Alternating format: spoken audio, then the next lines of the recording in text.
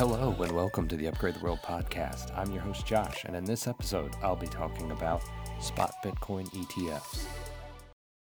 Unnamed sources said the SEC set a December 29th deadline for hopeful Bitcoin ETF issuers to submit final updates to their filings to be part of the first wave of potential spot Bitcoin ETF approvals in early January. There were a flurry of amendments from asset managers in the weeks leading up to this past week, as Monday, January 8th, had multiple firms submitting amendments to lower their fees to stay competitive. On Tuesday, January 9th, the official X account for the Securities and Exchange Commission posted, quote, "Today the SEC grants approval for Bitcoin ETFs for listing on all registered national securities exchanges. The approved Bitcoin ETFs will be subject to ongoing surveillance and compliance measures to ensure continued investor protection." End quote. The post also had an image of SEC Chair Gary Gensler with a signed quote from him that said, "Today's approval enhances market transparency and provides investors with efficient access to digital asset investments within a regulated framework."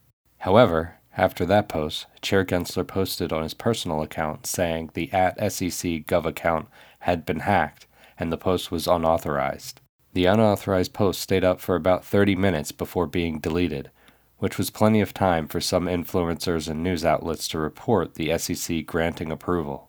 Following these events, the X-Safety team tweeted, quote, "We can confirm the account @SEC.gov was compromised and we have completed a preliminary investigation. Based on our investigation, the compromise was not due to any breach of X's systems, but rather due to an unidentified individual obtaining control over a phone number associated with the @SEC.gov account through a third party. We can also confirm that the account did not have two-factor authentication enabled at the time the account was compromised. We encourage all users to enable this extra layer of security." End quote.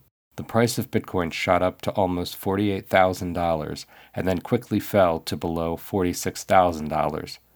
According to data from CoinGlass, over $50 million in leveraged derivatives trading positions were wiped out within an hour.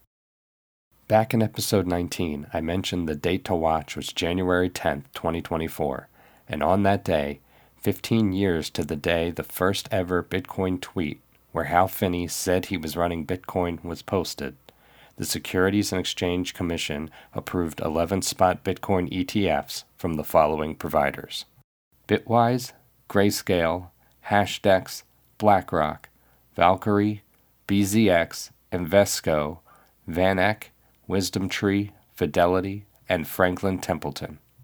Approval of a spot Bitcoin ETF is a major milestone for crypto, bringing legitimacy and allowing institutional and retail investors exposure to the best-performing asset of the last decade without them having to understand how Bitcoin works, how to buy it, or how to store it. The ETF launches last Thursday pushed the Bitcoin price to $49,000, its highest level since December 2021, before it dropped the next day to $43,000.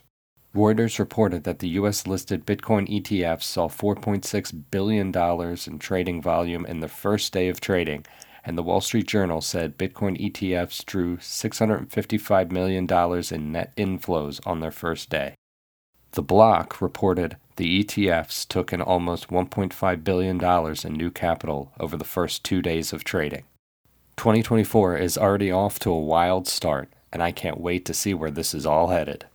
That's all for this episode. Thanks for listening, and until next time, keep upgrading.